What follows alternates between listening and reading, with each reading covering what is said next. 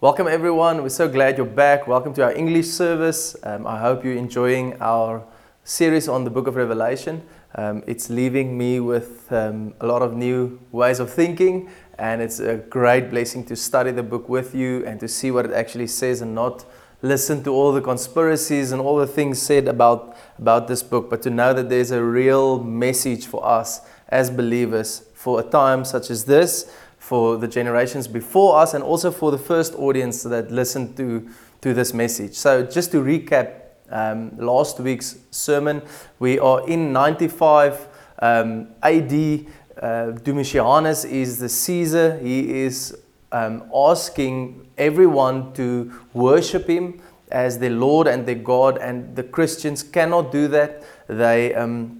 They say that they confess Jesus as Lord and as Savior, and therefore they are poor, they are being persecuted, not only by the Roman government, but also by the people in the towns, because these people said that they are busy practicing incest, and they are also cannibals because they eat and drink the blood of Jesus, and therefore they started to remove them from society, this impure group of people, with this weird perspective that when they are in the middle of the Colosseum or even persecuted in their homes, killed, raped, marginalized, they still do not deny Jesus. And therefore these Romans were perplexed. They didn't understand what was happening, and Jesus reveals himself to John on this island of Patmos, and he's the righteous judge coming to give his judgment on the earth, on the world, but also on believers, on people.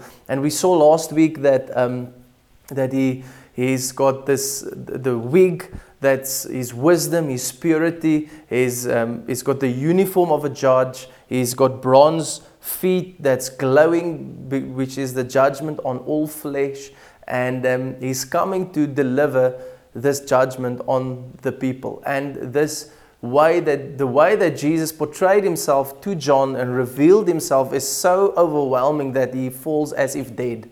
He knows Jesus. He was the disciple that was with his head on the chest of Jesus at the Last Supper. But this new way where Jesus in his resurrected, glorified body shows himself to John is in a way so magnificent and glorious that John cannot even look at it, and he falls as if dead. And Jesus touches his shoulder and says, "It's me.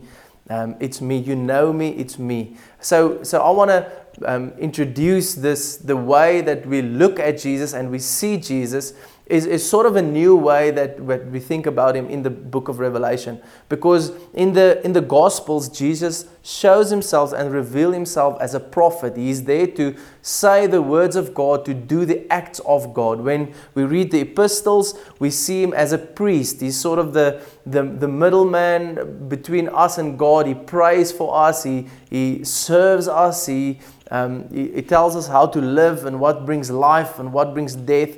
And then in the book of Revelation, we see him as a king and a judge. And sometimes it's difficult for us to embrace this side of Jesus. But I want to really plead with you to listen to this whole message and this whole series, and to embrace the part of God's character where he is a judge and he is a king, and that he is the ruler and he is a judge, and what he says goes. And if he says to the left, we will go to the left. If he says to the right, we will go to the right. He is in control. And I think it's difficult for us because we've heard a lot of teachings about grace that's actually not right. It's difficult for us to believe that God judges, first of all, his people. It's easy for us to think that God will judge these people that's harming the Christians, that's killing them, that's raping them, that's persecuting them. We're at ease with that. But it's difficult for us to see that Jesus doesn't start his judgment with this unholy group of people, but he starts with his church. And Paul writes this. He says that judgment starts at the house of and in the house of God. And we see this, that Jesus visits every single church, these 7 churches, and there's a judgment. There's a warning of judgment. He warns them. He says, if you don't do this, this will happen.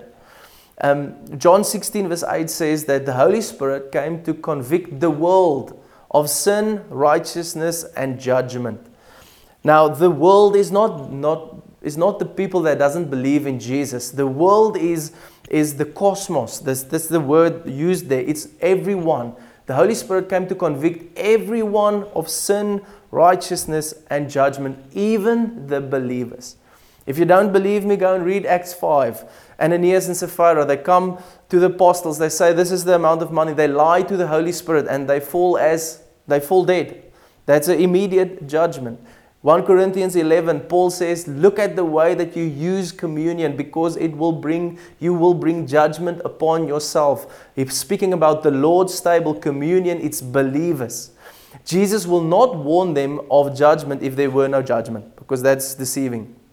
Okay? He's not an abusive Lord or judge. He warns them because he wants them to turn away. And he loves them, and he wants them to remove everything from their midst that's hindering their love for God and their love for one another. So when we think about judgment, normally we have a very negative view of judgment. Okay, but we see this all through Scripture, that it says that God disciplines those whom He loves. He disciplines us. He speaks to us. And personally for me, when I've experienced this many times, that Jesus disciplines me. And I must tell you, every time when He disciplines me, it's like life giving to me. It's like, oh, thank you, Lord, that you're speaking to me. Thank you that you're showing this to me. I'm happy to repent about it. I'm happy to turn away from these things that brings death and brings a destruction of my time with you. I want to remove it. But when we do not do that, then we said last week that grace is limited to those who refuse it. It's limited. There will be a judgment. There will be almost an act of mercy, if you will look at it this way. And it's an act of mercy that God says, listen, what's important to me is that you will serve me and that your spirit will be born again and it will stay born again, stay in love with me. And therefore, this is an act of mercy from my side. I see this in my children. When I discipline them, they actually love me more. Okay, because I don't abuse them. I discipline them because I love them, because I want them to grow up to be what God called them to be. And when they disobey me, I need to punish them and I need to tell them this is the way to go. And if you don't go this way and I just leave you to yourself, you will become something that society and God and us don't like, and you won't like yourself as well. Because I know what's good for Him and I know the ways of God, and I know because I've been there and you've been there and we know. And God knows the best when it comes to His people and us, and He speaks to us. And that's why in Revelation it says those who can hear must listen. They must obey. They must do what Jesus tells them to do. So we see that Jesus is in front of every single community, every single group of believers in every single town. It's physical town. It's real people with real problems. They're being persecuted. It's not a dispensation of church as people sometimes read it. It's actual physical churches, places. John could see them, physically see them from this island of Patmos, and they were 250 kilometers from each other. The way in which the volgorde, if the Afrikaans word, in which these churches are named in the book of Revelation, is how John would have traveled from the one to the other, and at the end to the church of Laodicea. So we're going to do 3 churches because there's a lot to be said about each and every one. And then next week we will do the other 4. We will not keep to this pace if you're worried that, okay, if we go at this pace, then 21 chapters, 21 Sundays, we will end the year with the book of Revelation. So don't worry, some of the chapters we can put together. But I don't want to rush through these things that Jesus says to His churches because it's relevant to our lives. It's relevant to us today. He's saying the same things to us. He didn't change. His judgment didn't change. His way didn't change. He wasn't harsh on the believers in this 95 AD. He loves them, and that's why He's with flames of fire in His eyes, standing before them saying, you are my communities, you are my people, I love you, and therefore you must do this and this and this and this. So He's got a way of speaking to them. Let me just warn you.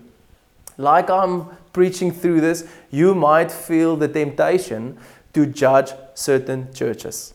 Do not do that, okay? The judgment of a church is the privilege of Jesus because it's his property. It's not, you don't have eyes filled with flames and fire, okay? You are a mere human, and it's important for us to take note of this, and I will tell you what our role in our brothers and sisters' lives and in our community is. But please do not, while I'm going through this, think, that church, that is the accusation against them, and that's the accusation against them. Okay, don't go there. It's the privilege of Jesus alone. So we start with the church in Ephesus. We're gonna read together. To the angel of the church in Ephesus write, these are the words of him who holds the 7 stars in his right hand and walks among the 7 golden lampstands. The 7 stars, we said, is the 7 leaders, and the 7 golden lampstands is the 7 churches. Let me just say this is interesting, that Jesus chose to reveal himself to John, and John went and he gave the message to the believers, to the communities, to these 7 churches. And I think there's something that we must say there, that sometimes we place an unnecessary emphasis on the role of a leader that is sort of a Levitical priest, in a sense that he hears from God for us, which is incorrect, because God can also speak to every one of you and to the community and to the believers in every community. But there is a way in which God communicates in this book that we must recognize that he does appoint leaders over churches, and it's his appointment, and that he chose a certain way of communication, and that he will still do it today. So it's good for us to notice that sometimes when our leaders say stuff, that we should pay attention, that it's as if God is speaking, because this is what happening here. He reveals himself to John, and he says, John, write it down and go and tell these 7 churches. Okay? But sometimes because we're familiar with each other and we think about each other, we think that we don't have to listen. But I want to just say again that we need to pay attention, that God appoints leaders and he does speak to them, and he will give them a message pertaining to his church. Okay, that's it. Verse 2, it says, I know your deeds, your hard work, and your perseverance. I know you. The first thing that Jesus says to this church, he knows them. He's got a relationship with them. They are born again Christians, filled with the Spirit of God. It's normal people like us. He knows them, and he's in front of them with this eyes filled with flames of fire. Okay, and he knows them, and he's saying to them the following: I know you. I know that your deeds, you've worked hard, your hard work, and your perseverance. So this community worked hard. They were believers, and because they were believers, they were obedient to what Jesus asked them, to his commands, to preaching the gospel, to healing the sick, to making disciples, to baptizing people, to all these things. So they've been working, and they've been persevering. Perseverance speaks of that they've been persecuted a lot, and they've almost grown accustomed to it. So they've persevered. I know that you cannot tolerate wicked men. Okay, it doesn't speak about wicked men in the world. It speaks about wicked men in the church. That you have tested those who claim to be apostles, it's leaders, but are not. It's false teachers. Jesus says to them, I know that you've tested these guys and they are not, and that you have found them false. This is the first time in the book of Revelation. It's a recurring theme where we get to see that Jesus makes a distinction between a false church and the true church. And all through the book of the New Testament, the books of the New Testament, Jesus gives a command to believers saying, when you get to do with the false church, or they are in your midst, remove them from your midst. Don't eat with them. Don't listen to them. Don't allow them into your midst, because they're wolf in sheep's clothing. And this is very interesting that he's telling them, I like it that you cannot tolerate these guys that proclaim that they know me, but they don't know me. They're part of the false church. You have persevered and have endured hardships for my name, and you've not grown weary. So these guys have been through, this is mature Christians. They've worked hard, they've persevered, they've endured hardships, they've been persecuted, they've been there for a while, and Jesus is saying all these things. But then he's got this accusation against them. Yet I hold this against you. Before I read that to you, verse 6 says, but you have this in your favor, that you hate the practice of the Nicolaitans, which I also hate. So the message, the practice of the Nicolaitans was that they mixed the gospel with a compromise to the world. They said it's fine to bow your knee before Caesar, to say that he's Lord and God, because you have to work, you have to eat, you have to provide. And therefore there was a mixed theology that came into the church saying it's fine to compromise. And Jesus says, I hate, which I also hate. He hates a compromise with the world. And he says, I like that about you, that you are the same. Yet I hold this against you. This is an accusation. You have forsaken your first love. You've been so busy working that you've missed me. You've missed Jesus. You've misplaced your devotion, your affection towards the one that called you in the first place. So what we learn from this church in Ephesus is the first commandment should be our first priority. The first commandment is love the Lord your God with all your heart, soul, and mind.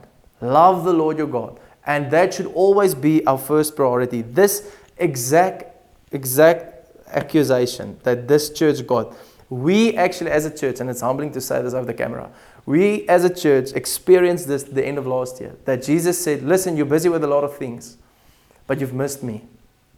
And he rebuked us. And he said, turn away, turn around, repent, and replace your focus on me. I am your first love. Not the work, not all the things that you do, but I am your first love. Repent, remember the height from which you have fallen. Repent and do the things you did at first. And then it says, and this is, it's almost like he's saying, or you should do this, or if you do not repent, I will come to you and remove your lampstand from its place. Jesus is saying, if you do not repent, if you do not turn your focus unto me, your first love, then I will come and I will remove my presence from among you. So the accusation or the judgment will be that this church will gather as believers, sing, worship, preach, do everything, but Jesus will not be with them. I cannot think of something more scary than that. We gather to celebrate Him, but He's not there. So Jesus say, guys, you need to repent. You need to repent. You need to remember that I'm your first love. You don't do things out of love. It's dead works. Stop doing it. Return to me. And then he says, verse 7, he was an ear, let him hear what the Spirit says to the churches. To him who overcomes, I will give the right to eat from the tree of life, which is in the paradise of God. And then the church in Smyrna. To the angel of the church in Smyrna writes, these are the words of him who is first and last, who died and came to life again. Who died and came to life again. And Jesus is saying to them the following, I know your afflictions and your poverty. I know you, yet you are rich. I know your afflictions. I know that you're persecuted. I know that you're actually poor. These people didn't compromise. They didn't listen to this teaching of the Nicolaitans. They were loyal to Jesus. And because of that, they were poor. They refused to do Caesar worship. And because of that, they couldn't work, they couldn't eat, and they were persecuted. And therefore, Jesus is saying, guys, you are afflicted and you're poor, but actually you're rich. You're doing the things that I command you, and that makes you very rich, even though you don't have any money. You are rich. I know the slander of those who say they are Jews and are not. Again, the false church. People, the Jews are people that say they have a covenant with God, but they don't have. But are a synagogue of Satan. Jesus is not beating around the bush. He's straight. He's saying they are not a part of me. They're part of the synagogue of Satan. You see, there's light and there's darkness. There's the kingdom of light and the kingdom of darkness. There's no in between. Or we are part of it or we're not. We are part of the kingdom of God or the synagogue of Satan. And Jesus is saying to them, they profess me with their mouths. They say they have a covenant with me, but they don't. They're part of the synagogue of Satan. And This is what's happening here. These people had tremendous pressure, these believers, from outside. That's why they're poor. But also from the inside. Because there were people that came into their midst that said, we're Jews, we're believers, we're following Jesus. But they don't. And they were called the synagogue of Satan by Jesus himself. So Jesus said, verse 10, do not be afraid of what you are about to suffer. I tell you, the devil will put some of you in prison to test you and will suffer persecution for 10 days. And we said what that means. 10 is a letter code used by believers to understand. Unbelievers wouldn't understand. And the letter 10 means the complete amount of days. The same meaning is for the letter 12 and the letter 7. So you will suffer persecution for the remainder of your days, Jesus is telling them. Be faithful, even to the point of death, and I will give you the crown of life. He's telling them you will die. You will be persecuted until the end.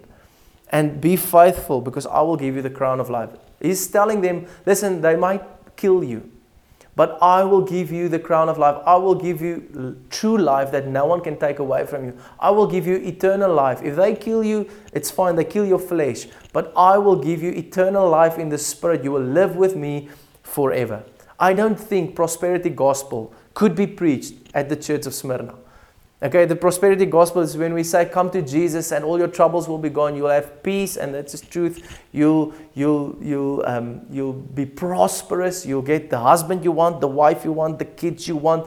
Nothing will ever happen to you. You will have no suffering. You see, the problem with this prosperity gospel is then when we get to suffering, we will say we didn't sign up for this. Because we've got no framework for suffering. But Jesus is telling this church, He's not saying, I will take you out of the suffering. He's telling them, you will suffer for my name's sake. You will be persecuted. They will kill you for the remainder of your days on earth. But stay committed, stay faithful, because I will give you the crown of life. I will give you eternal life that they cannot give you. So don't fear flesh, fear me, because I've got eternity in my hands. He who has an ear, let him hear what the Spirit says to the churches. He who overcomes will not be hurt at the second death. I'll later explain what that second death is all about. To the church in Pergamum, to the angel of the church in Pergamum, write, these are the words of him who has the sharp double-edged sword. Jesus has a sharp double-edged sword coming out of his mouth. Okay? And this sharp double-edged sword is used to cut the believers, to prune them. John 15 says that we are branches and he will prune everything that is not bearing fruit. But it also cut towards the world, and it brings judgment to them. So it brings life to us, but death to the rest. This is this double-edged sword. Hebrews also speaks about the double-edged sword coming to pierce between bone and marrow, soul and spirit, revealing the intentions of our hearts. So Jesus saying, I know your heart, I know your thoughts, I know what's happening, I know you, I know where you live. He says, where Satan has his throne. So this is escalating. It was a synagogue of Satan, now Satan has his throne in Pergamum. The reason why Jesus says this is because there was a lot of idol worship in this town. A lot of idol worship, and they say that the Caesar worship was the worst in Pergamum. So there was a lot of persecution against the believers, a lot of pressure. Yet you remain true to my name. You did not renounce your faith in me.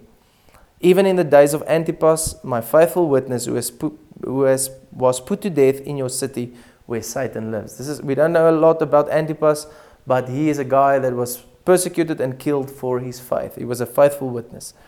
Nevertheless, I have a few things against you. And there's two things. You have people there who told the teaching of Balaam, who taught Balak to entice the Israelites to sin by eating food sacrificed to idols and by committing sexual immorality. Likewise, you also have those who hold to the teaching of the Nicolaitans. Two accusations. The teaching of the Nicolaitans, we said it's a compromising with the world. It's where the teaching is it's fine to compromise because you need to work, you need to say to Caesar what he needs to hear, but actually you confess something else. Jesus says, I hate it. And then the teaching of Balaam is where the believers are tempted by other believers to do idol worship. And in Numeri 22 to 24, this guy is hired by the king to prophesy. He's a prophet of God, and he's also a fortune teller. So he was his feet in 2 kingdoms, and to curse the nation of Israel. And God says, I hate it. So there was a mixture in the gospel. It was Jesus and some of the local idol worship. It wasn't pure. It was defiled. It's sort of like modern day. In some cultures, we see that it's Jesus plus our ancestors. And Jesus is saying, I've got this against you. I will judge you. Remove these people from your midst and remove these teachings from your midst. You see, this is very interesting that Jesus tells them the following. This is, repent, otherwise I will come to you and will fight against them with the sword of my mouth. He says to them, if you don't remove these people, you will also be judged.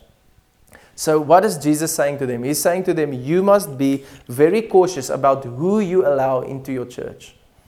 Don't allow people that I don't allow. Don't allow teaching that I don't allow. And don't allow testimonies of who Jesus is that's not my testimony. So it's the responsibility of the community of believers to judge the teaching and the testimonies that's going forth from them. So this is true for us today. This is a scary part, okay? This is true for us today. When we see believers drifting from Jesus, it's our responsibility to call them back. If they refuse to come back and to repent, if their hearts aren't like a heart of a disciple, soft at this correction or the rebuke, then Scripture says, remove them from your midst. This is what Jesus is saying to this church. If you don't remove them, you will also be judged. Remove them from your midst. 1 Corinthians 5 verse 5. This is not a scripture that we put up against our fridge. It says, Paul's writing, he says, hand him over to Satan for the destruction of his flesh, so that he might be saved on the day, his spirit might be saved on the day of the Lord. He's saying it's almost an act of mercy. Give him over to Satan. Give him over. And we see the same language used in Romans 1. Paul is saying that God will give them over to their own lusts. Give them over for the destruction of their flesh, that they might be saved, because that's what's important to Jesus, that they might be saved on the day of the Lord. And sometimes it's necessary to do these things for people to wake up, because they go into a slumber. And to wake up and say, hey, I'm busy with really serious stuff here, and I need to turn away, I need to turn around. I've been a part of processes like this in church, which was good, and some which were very bad. I think it's really important that it should be done with utmost humility and love. Utmost humility and love. You see, the first thing we say, you can't judge me. You know what Scripture says? That judgment starts in the house of God. And we have a responsibility to one another, not to judge the intentions of the heart, but to judge fruit. That's what Scripture says. We should judge the fruit and say, listen, this is not in line with the testimony of Jesus and what He is saying to us or to you. Repent and turn around. I've had this in my own life where some of my friends, believers, said to me, listen, you are on a path of destruction here. Turn around, repent. And I love them till this day for doing that. If we refuse to do that, then we say that grace is limited for those who refuse it. Jesus will remove His protection. He will remove His grace, and our flesh will hopefully start feeling a destruction, and we will cry out to God and say, Lord, I was deceived, I was misled, I was in sin, but I want to come back and I want to serve you. I want to know you. So our responsibility towards other believers is, are we faithful to the testimony of Jesus? And are we faithful to what He is saying? Are we obedient to that? Are we submitted under His authority? Or am I doing whatever I want to? And whenever you say something to me that I don't like, because your flesh will not like this when you're reprimanded. But when my flesh doesn't like it, I just go my own route. And I said, yes, what I thought about you guys are true all along. You're just full of judgment. But it's actually our love. And I've been on the side where I have to give this as well. It's such a difficult thing to do. because we fear rejection, we fear judgment from this guy, that we actually come to say, this and this and this in your life need to change. That we say, I'm not going to do it. But there's life when we start to do it. Rickard's words in our discussion is just in my mind. He says it's the life of a church when they embrace the hard words of Jesus. When we embrace the hard words of Jesus like this, there will be life. It's when we compromise on these words that we will be just the same as everyone else. There will be no testimony of real life, the life of God, repentance, bringing life in our midst, that people can see these people love one another and they love Jesus. There's something different in this church. This is a vibrant, true church of God, following Jesus, doing what He says, and not worrying about preaching a popular gospel or holding on to a popular way of doing things, seeing things, but there's no life. Because our main objective is being obedient to Jesus, and that's what we want to do.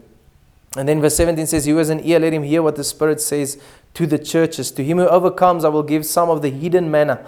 I will also give him a white stone with a new name written on it, known only to him who receives it." The hidden manna and the white stone with a new name on it speaks to our mysterious connection to Christ, that we are in covenant with Him, that He will feed us, and that He will give us this new stone. This white stone they used the colored stones for calculations, and it's saying that they will calculate us into the family of God. We were given a white stone, and He's giving us hidden manna, and that mysterious connection that Paul also writes about, that the bride has with the bridegroom. We will be a part of that. So I want to pray for us, and I think that the main thing I want to communicate is that we perceive judgment sometimes as people with a stick in the hand, wanting to abuse us, wanting to manipulate us, wanting to humiliate us. But there's also a real life-giving side to the judgment from God, and when we can, in a way, be accountable to one another, to protect the testimony of Jesus in our midst, and also to be obedient to Him, to be submitted under His authority. When we do that, we will experience life, and life in abundance, like Jesus said. So Lord, we thank You for everyone listening to this video. Lord, we say, Jesus, that You hold the keys to life and death. You give us life in abundance, and we no longer want to compromise. We want to return to our first love. We want to remove everything in our midst, Lord, that's not You. Thank You that You burn it away. Thank You that You're cutting it away with that double-edged sword. And we want to present ourselves pure and blameless before You. We love You, we honor You, and we thank You. You are a righteous judge and the King of our lives. We love You in Jesus' name. Amen and amen. Bless you guys. I hope you enjoyed the service with us. We will see you next week again. Bless you.